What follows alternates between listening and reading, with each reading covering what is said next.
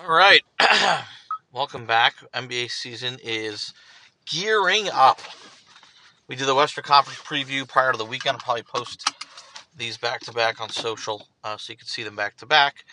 Um, a little recap on that. In general, we could see the tide is turning potentially, where the East may be better than the West. I think it is. I think it totally is. You look at the top five teams in the NBA.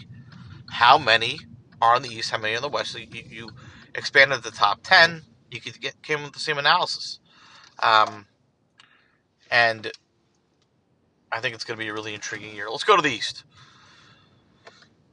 So I'll do the rankings in order here, and if there's bias, obviously let me know. I try to be as objective as possible. Number one seed should be Brooklyn. It should. Um, Now again, it's tough to say sometimes with these super teams how well they do in the regular season, only because it behooves them to take some nights off, um, and coast a little bit during some of the dog days and things like that. Um, Having said that, I the fact that Brooklyn has three top dogs there, and a lot of this depends on the Kyrie saga. I think he I think he works something out. I don't see him not playing any home game. I think that's just absurd. But even honestly, even if he plays all of the road games, let's say that's the case. Um, so you're getting a half Kyrie, still the number one seed in the East. That's how ridiculous this team is. What Marks has done really well, and I keep mentioning this, is not necessarily okay. Great, obviously they have this just crazy talented big three. And by the way, like this is a lesson to the NBA out there. When there's a guy who's just an extreme talent like that's available, you got to go for it, right? Like if you're even getting it 70 cents on the dollar, you got to. And by the way, this is going to be the case with Simmons right now. Um, it could be the case later down the line if Lillard becomes available. There's a huge difference in talent in some of these guys, right? Now you got to be able to determine which guys are the true talents, which guys aren't. Harden was a no-brainer. I mean, the teams he was leading in Houston were really outside of him not very talented. I mean, Eric Gordon is your third best player. I don't mind Eric Gordon, but those teams were taking Golden State, a 70-plus win Golden State team, a KD-led Golden State team, uh, you know, challenging them deep in series. Now, granted, they had Chris Paul, but it's him and Chris Paul against these stacked Warriors teams. He's a ridiculous talent. He's an all-timer. You're getting him at the peak of his prime. That usually doesn't happen, right? When Houston was able to capture Barkley and Pippen, maybe Pippen, but Barkley, they're getting them at kind of the tail end. That's not the case here with Harden, um, who should be healthy, and him and KD is enough. You don't even need Kyrie. Harden and KD is enough to win the East and win the NBA title. They're obvious favorites at this point. But it's the minor moves that Marks made that makes Brooklyn so difficult to beat, right? It's obviously Blake Griffin on the cheap. LaMarcus Aldridge might be coming back now.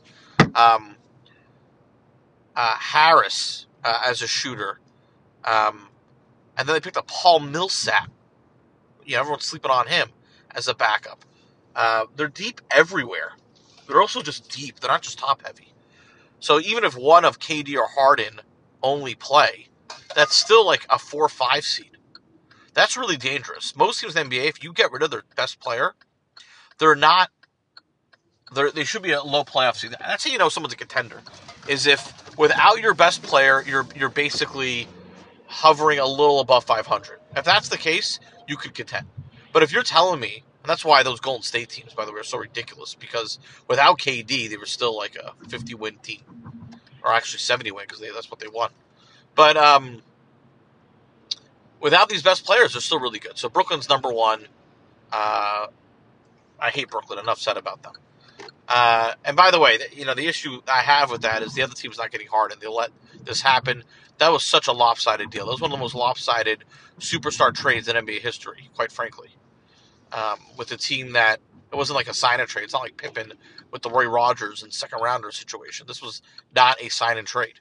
Oladipo, who was, he didn't even keep. and you moved him, and then what'd you get out of that? Like, literally nothing. With the Miami, you just got late picks. It was really, really bad. It makes the Phoenix Barkley deal, which I thought is one of the worst, was a poor, and granted, he was a malcontent and the whole thing. It was a bad superstar deal. Vince Carter as well, was dogging it, and his value was dropping.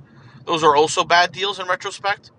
And again, the team that acquires the superstar always wins in these deals, which is why you kind of go for it. And Simmons is going to be no exception. Brooklyn's number 1 seed. Number 2. It's funny. Half the people think this team is going to continue to grow organically. The other half think it was a fluke. Take the Atlanta Hawks, too. And I'll explain why. So if you look at just after Nate McMillan became coach and what they looked like, it's night and day. So if they continue that way all season, they would have been the 2 seed anyhow last year, right? If you prorated for the whole year, which I know you can't do, but whatever, for the sake of argument. Secondly, Bogey coming back was massive for them, getting an extra shooter. They locked up Collins long term now, which is great. And here's the big thing for me. Well, obviously Trae Young modifying his game to, this is such a huge thing for young players, and a lot of guys don't know how to do it. I was mistaken about Young. I'll be the first guy to admit it.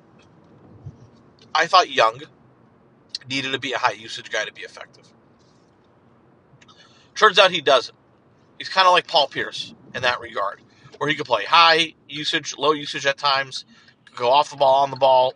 He could do both. And that was a huge modification that McMillan helped him do, playing a little more off the ball, not being so reliant on him, but maybe late in games you use it, which is how you do it. They did a tremendous job with him. Tremendous. And that modification of Young is really what elevated Atlanta. But the biggest thing for Atlanta to me is they didn't even get organic growth, because the guys were hurt, from Cam Reddish and DeAndre Hunter, who I'm super high on. I'm high on both of them. Now, you could go both ways on this. What would also benefit Atlanta, and this is kind of weird, Atlanta's so deep. They're probably the deepest team in the league. What also benefited the Hawks is some injuries, because it cleaned up the rotation. It allowed Nate to figure out exactly who to play, where, what, when. But when you look at how deep that team is, and even with some injuries, they're fine. And then I like the minor pickups. DeLon Wright as a backup combo guard, really strong as a backup guard for Young. That's a big upgrade over Dunn in the past, Rondo, whoever. And then they bring back Sweet Lou. So let's dissect this team, right? You have Young, Bogey, probably Cam Reddish is going to start at the 3, Collins, Capella. And then off the bench, Wright. You're missing probably some backup guards, but again, you have Bogey starting. So you have Wright, Lou Will, okay, Hunter, Gallinari, Akungo. Now, Akungo is going to be hurt to start the year, but Gorgie Deng, good pickup as a backup center. That is a crazy 10-man. And then you have even fringe rotation guys you could play, like Tony Snell and Solomon Hill. So Atlanta is super deep. Super deep. They remind me of the late 90s Portland Trail Blazers, where there's a lot of guys that could beat you on that team. I think Cam Reddish improves organically. He's a great two-way player. His shot's getting better. If he does anything, watch out. Atlanta could be a sneaky pick, pending on injuries with Brooklyn, to win the East. As crazy as that sounds. Now, they might have the best record in the East. Brooklyn should beat them in a series, obviously. But Atlanta's getting there. Now, I think they're going to probably need to trade Hunter if he does anything. So I'm curious what they do at the February deadline. If they kind of, for the lack of a better term, go for it, right? They make a big move and they're like, this is our move. Let's do it. It's possible. Because if you dissect that team further, you look at it like, well, you have Gallinari, who could play 3-4 a little bit as a backup. You got Snell, Solomon Hill, so you got bigger guards there. To play in case you're playing against a Boston team with Tatum or Brown to cover them. So they do need like a 2/3 who's like 6'6", and a better two-way version of Reddish potentially.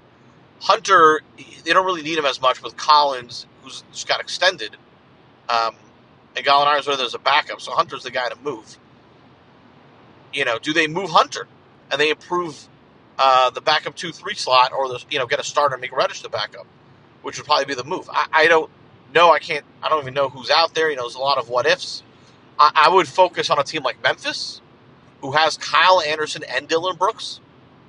That would be a sick move by Atlanta. Now, it's reminiscent of the Boston Joe Johnson Phoenix deal, where they moved Joe Johnson for Tony Delk and Ronnie Rogers. I get it. The worst part of that deal for Boston, though, wasn't that they did it, it was that they didn't extend Rogers and Delk, who had great playoffs and helped them go deep. Atlanta, I think it would behoove them to do a deal with Memphis. I can see something like that. That works well for both teams. Memphis trying to go the other way a little bit. They gain youth. They double down. Having Jackson and Hunter long-term is interesting. But bottom line for me, is Atlanta's deep. If they get organic improvement, which again, I think they will. I think they will get organic improvement. That should be the 2 seed.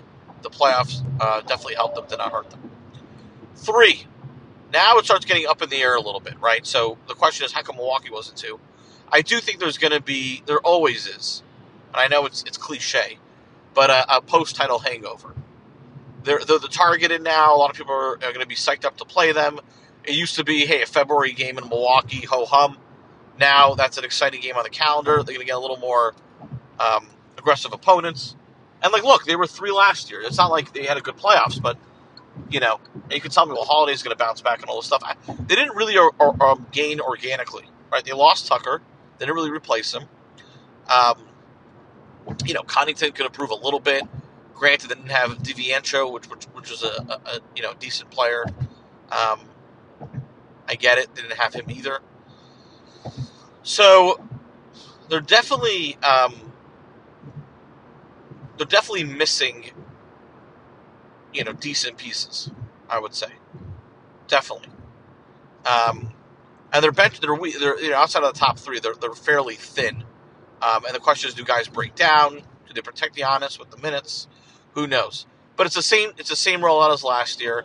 I would have liked to see them do something in the offseason. I don't know what it could have been. I mean, granted, they did extend Bobby, who's now, part of the team longer term. Look at the lineup. Let's dissect it a little bit, right? So you're going to have, if I'm them, I'm going to be rolling out with, and again, they lost Craig, who didn't play, but I thought they could have acclimated him a little better. So if you look at Milwaukee a little bit deeper, you have Holiday, DiVincenzo, Middleton, Giannis, Lopez. Same team. It's the same team. Now, granted, it's all going to depend on Giannis again, right? If he could have another MVP season. It's obviously, right? But again, I like the 3 seed for them. I think there's a post-title kind of wear out. Here's where it gets interesting. I do think something like 4 through 9 in the East is really wide open. I mean, a few games could separate these teams. Why do I say that? Well, all these teams have some major flaws, which is interesting to say the least. Let's dissect. What are these flaws? So 4, I go back and forth in this. I'm a little all over the place. And I know it's going to sound like homerism. I like the Celtics at the 4 seed. Surprise, surprise. You're a Boston homer. Of course you like them. No. I'm really trying to be objective. They can lose in the first round of the playoffs. There's a real world where that happens, right? They could totally do that. The reason why I like, geez Louise, trying to traffic here on 95 going to work. The reason why I like the Celtics is the depth. So what's going to come down to for me is the dog days of January and February. Do you sluggishly slow down and all this other fancy stuff? The Celtics are so deep. They'll be able to sustain a number of injuries, right? And still be fine. Like, I honestly believe that. The reason why I do, and that's what happens every year in the East. Like, you're going to have, okay, well, this guy gets hurt, that gets hurt. They're so incredibly deep. They should have, a number of talents. Let's review the team. It's going to be up to, Udoka, to the new coach, to really assess this rotation. The Celtics are almost too deep. So my problem with Boston is, give your rookies a chance a little bit, and they haven't really done that. Now, I'm talking about Romeo Langford. Like, what? I don't know what his spot in the rotation is. Celtics are not going to know what he is because they got Josh Richardson. Obviously, they need to play Naismith, who's a great shooter. He'll look good. Like, they might lose out on actually a decent player. And I think Langford, he reminds me of Ron Harper. I would have tested him personally. I know it's going to sound crazy. I would have liked to see him starting at point guard. He can handle it a little bit. He seems to be decent IQ. And he's a great defender. And if he did that, your defense would be out of this world. Smart comes off the bench. I don't know if you need Schroeder. And then I think, everything kind of works itself out. I would have liked Josh Richardson in that point guard role as well. He played well in Miami in that role. But that's not the case. The Celtics starting lineup is basically going to be interesting. Is going to be Smart, Naismith, Brown, Tatum, Horford. That I think is their starting five. Off the bench, you have Schroeder, Richardson, Langford. Okay.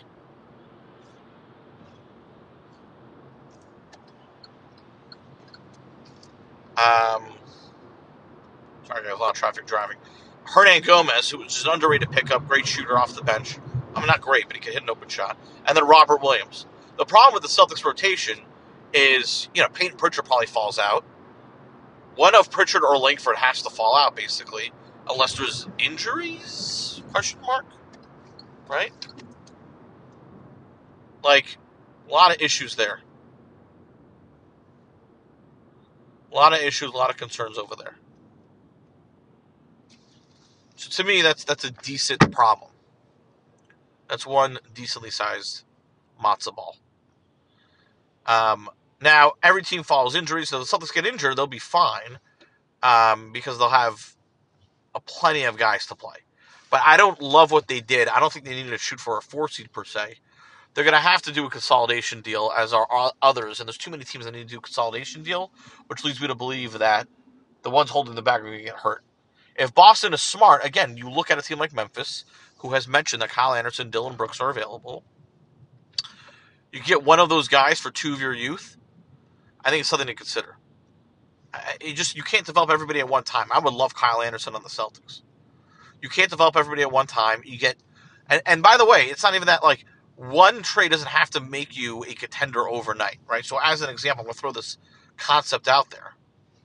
As an example, and again, I don't know if this works in the kicker or whatever, but something like, I don't know, Langford and Pritchard and a Hernangomez or something like that for Kyle Anderson would probably clean up the rotation real nicely. Because then you could just have Schroeder, Josh Richardson, and then Kyle Anderson pretty much playing 3/4. Robert Williams have a clean 9-man rotation going into the playoffs, as opposed to do something a little more wonky, which is what they're doing. But granted, again, super deep. They still have one of the best players in the Eastern Conference in Tatum. It's gonna, and they can sustain injuries. And last year they got screwed with COVID. There was a lot of tightness there. I like them at 4. 5. Who is the 5th seed? This might seem a little bit of a surprise, but I'm going to say it. I like Indiana. I like Indiana at 5. I like Indiana because they didn't have LeVert for a full year. He's going to be coming back. They're putting Brogdon in the right slot at 1. TJ Warren's going to be back. He's a good two-way talent. They haven't. He looked good, in the bubble. Granted, now he's not going to be as good as he was in the bubble because, again, in the bubble, he was their only sole scorer. He scored 50. A lot of people are going to overrate that. I don't think that's who he is, but that's fine.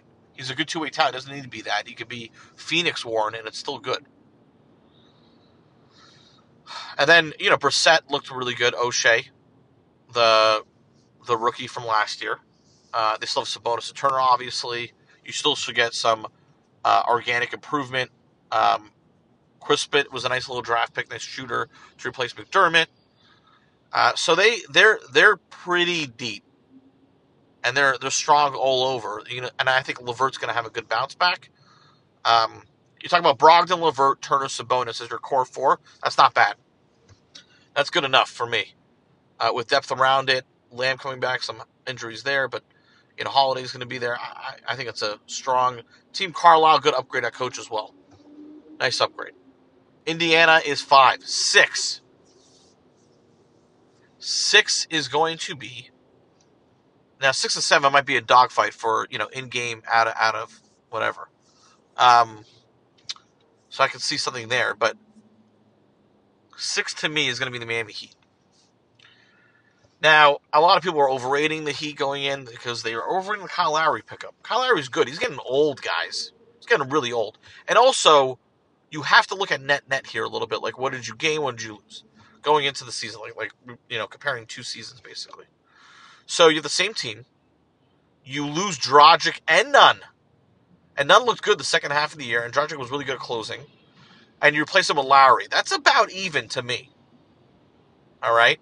And you lose Iguodala, who's shelved himself. He's not going to come back. And then I wouldn't, poo-poo the, Precious Achiuwa and some of the backup shooting that they lost at the big slot, which was helpful. Olynyk was helpful for them as another backup shooter. Myers Leonard also was helpful as another backup shooter. So again, they regressed last year. I don't know how strong they're going to be it's looking more like the bubble was kind of fluky. Hero needs to take a step. He didn't, and like I keep saying this. GMs make this mistake all the time, where they think hanging on to the youth is the right move. It's not always. Hero looked great in the bubble, but like if you have Butler and you have guys at a certain age and you want to contend, you have to move some of the promising assets to get those stars. I think they could have made a move for Beal at the time using Hero, or another, who knows, Lillard, McCollum, whatever it is, another sort of big piece. They didn't, and now as a result, I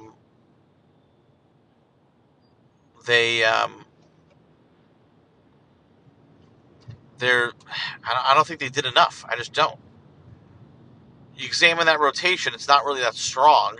I mean, granted, it looks like a good starting 5. Now, they could be good in the playoffs, and they could upset in the first round depending on who they play. If Boston's there at 3 or whatever, if they move to, to play a team like a Boston, Indiana, whatever it is. There's a lot of tight series that can occur in the first round. Anybody could win those series between Boston, Indiana, Miami, which are, I think, just all 3 of those teams are pretty tightly jammed together. They're very, very close.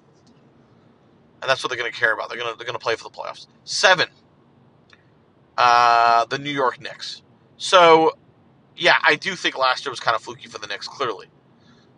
They were able to evade COVID for the most part. Maybe living in New York helps in the strictness there. Now, granted, Barrett should have a bounce back. But Randall, in my opinion, is going to regress. Why do I say this? He kind of came to life a little bit in the playoffs. I was not impressed. I don't know how sustainable that shooting is. I mean, he had a ridiculous year. I need to see more to feel confident. And a lot of what they did was based on Randall's success. And Derrick Rose's. Both those guys should regress towards the mean to an extent. And picking up Kemba, I think, is a wash with Rose there. Now, Fournier is a good pickup. It's a great pickup. So that's going to help them add an additional score. And Robinson, depending on what he gives them. I think what the Knicks need to do is go after Simmons. I think that's a great landing spot for him. They're going to have to use Barrett in that deal and others. I think Barrett, Mitchell Robinson as an extended trade, along with Obi Toppin, in a basically 3-for-1 where those guys get sent to Washington.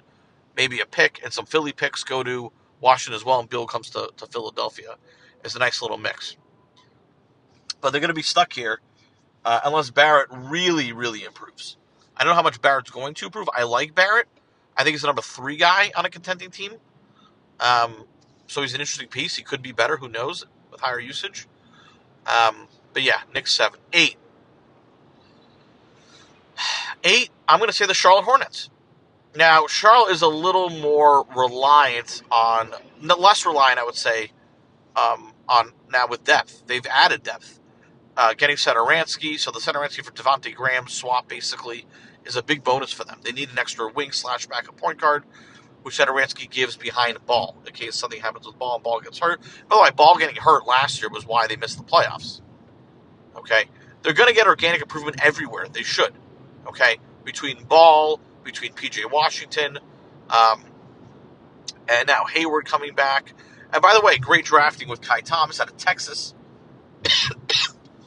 The type of kind of rookie big that they need, which was a great pickup. Plumlee, another nice pickup for them. So they have some depth at the 5 that they haven't had before. Not going to be as reliant on Bismack Biyombo, which is great. And Bridges. Bridges should improve. So their organic improvement's there. It's a fun team still. They're going to get good chemistry. They're on the right track. They obviously need a little more talent. You know, I don't know how much they're going to be relying on Hayward. But hopefully this could be the start of something. If they sneak in the playoffs, they get some good run, good experience. Who knows? This could be the start of something big. You notice I haven't said a team yet. I'm not going to say them for a little bit. 9, I'm going to say the Chicago Bulls. Now, to me, the big difference here is now the Bulls can go 9 or 10. So, not much of a difference there. Bulls, I think, had a very overrated offseason. I think they picked the wrong guys. The mix doesn't work. Ball with DeRozan, not a great mix. One of them is fine, not both. Kobe White's going to be hurt to start the year. Zach LaVine's going to be on a expiring deal. What does his future hold? He's still iffy with them. Patrick Williams, nice little, has been playing well, but is he Harrison Barnes? Is that it? And then Vucevic. So their offense is great. They're a top half best offensive team. They're a horrific defensive team. They have no players who are going to get after defensively. This is the New Orleans Pelicans of the Eastern Conference. DeRozan, now, I get it. Like, his passing has gotten better, but, you got to share the ball, right? Like, who is going to be racking up the assists here? DeRozan worked really well in San Antonio when you had, White, Mills, DeJounte Murray alongside him. So he's got people, and Keldon Johnson. So he's driving and kicking. At Chicago, he would have been a fine pickup if you kept Satoransky. And just leave it at that. I don't know why they had to get Ball. You didn't have to do both, is my notion. You have to get both Ball and DeRozan. One of them would have been fine. Both of them is actually negative. Because now you're getting hurt on the defensive end, which no one in the NBA cares about, apparently. And there's just too many mouths to feed on offense. It's a mess, but again, talent-wise, it's still much better than these other teams in the East. Or these other messes. The 10th seed, Philadelphia 76ers. I can't see how this isn't a train wreck. I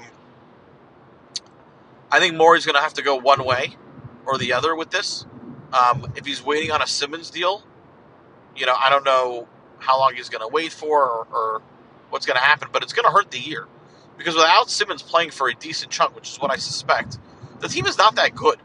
Let's go through it. Like Furkan Korkmaz, how many teams is he in a rotation on? He's one of the best wings on Philly. That is sad. They're so reliant on him. So their lineup now without Simmons is basically Shake Milton, Curry, and by the way, Curry and Simmons is like a package deal, meaning Curry is great if you have Simmons or Luka at point guard. Not so great if you don't, because he's going to have a more difficult time getting open, and his defensive weaknesses are going to be more pronounced. So you're going to roll with what? Shake Milton,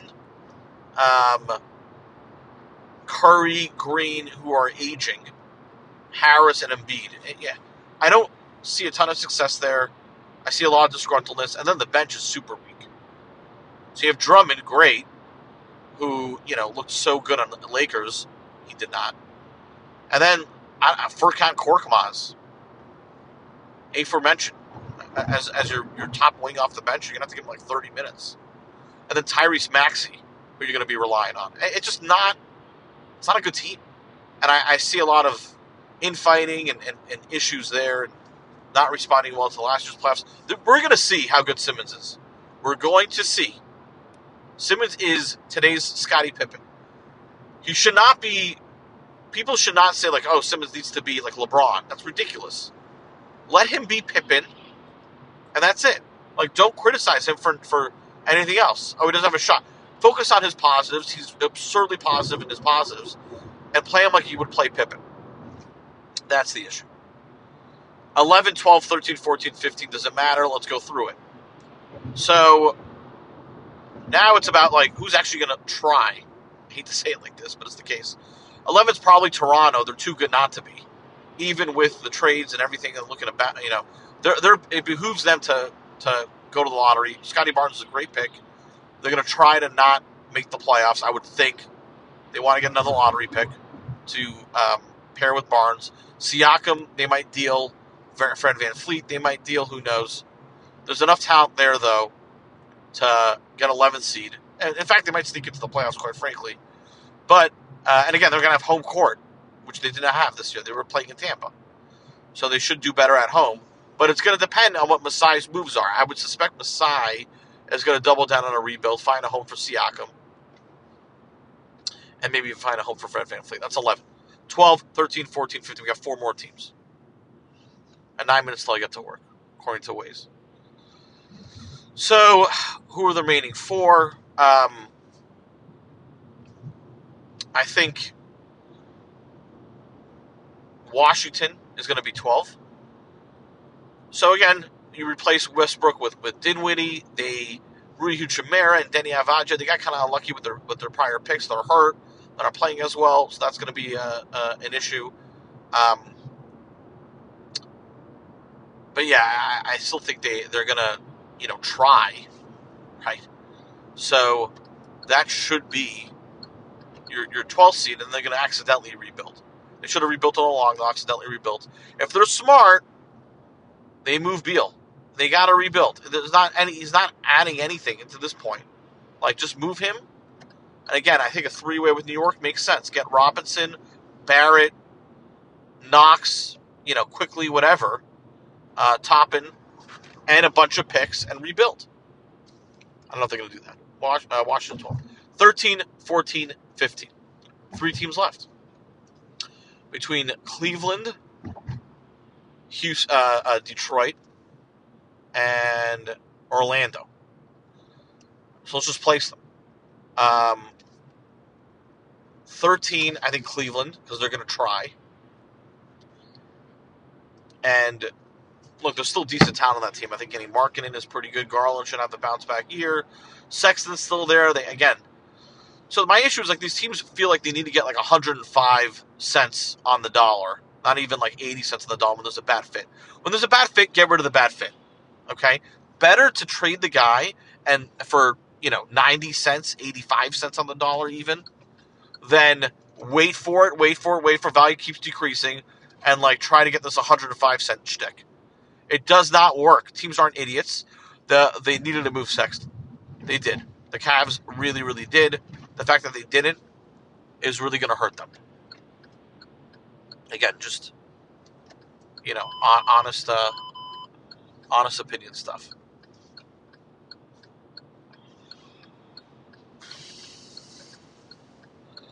So that's one major issue. The other, there's a lot of issues there. But so Cleveland just has a mess of a team. They have no shooting.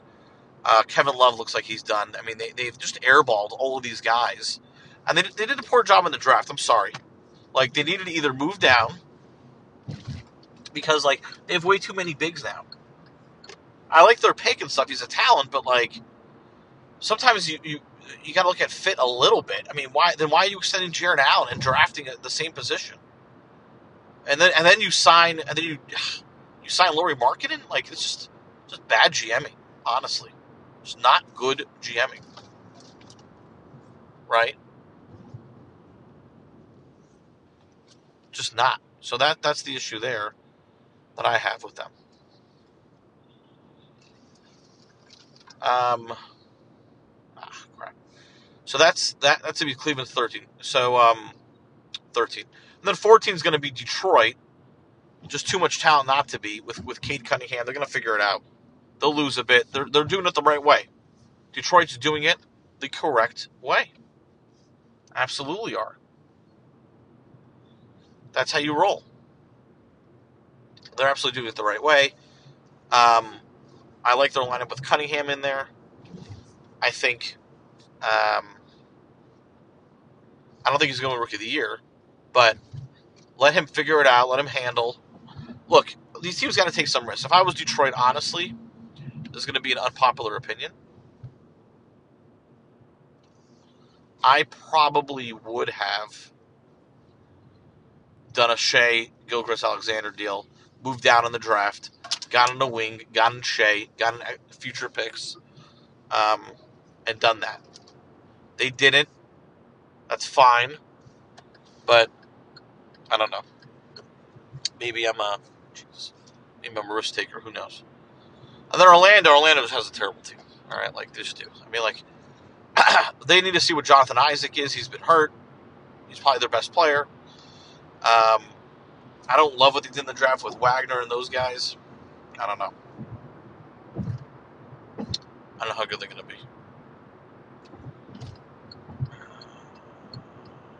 God. So, there you have it. That's the East.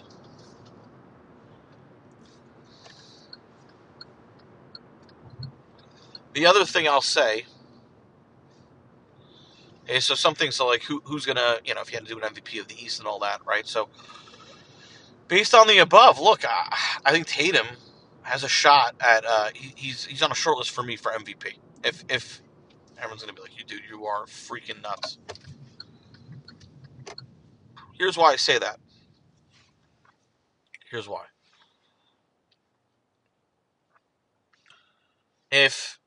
Actually, you know what? Let's just end the pod. Hope everyone has a great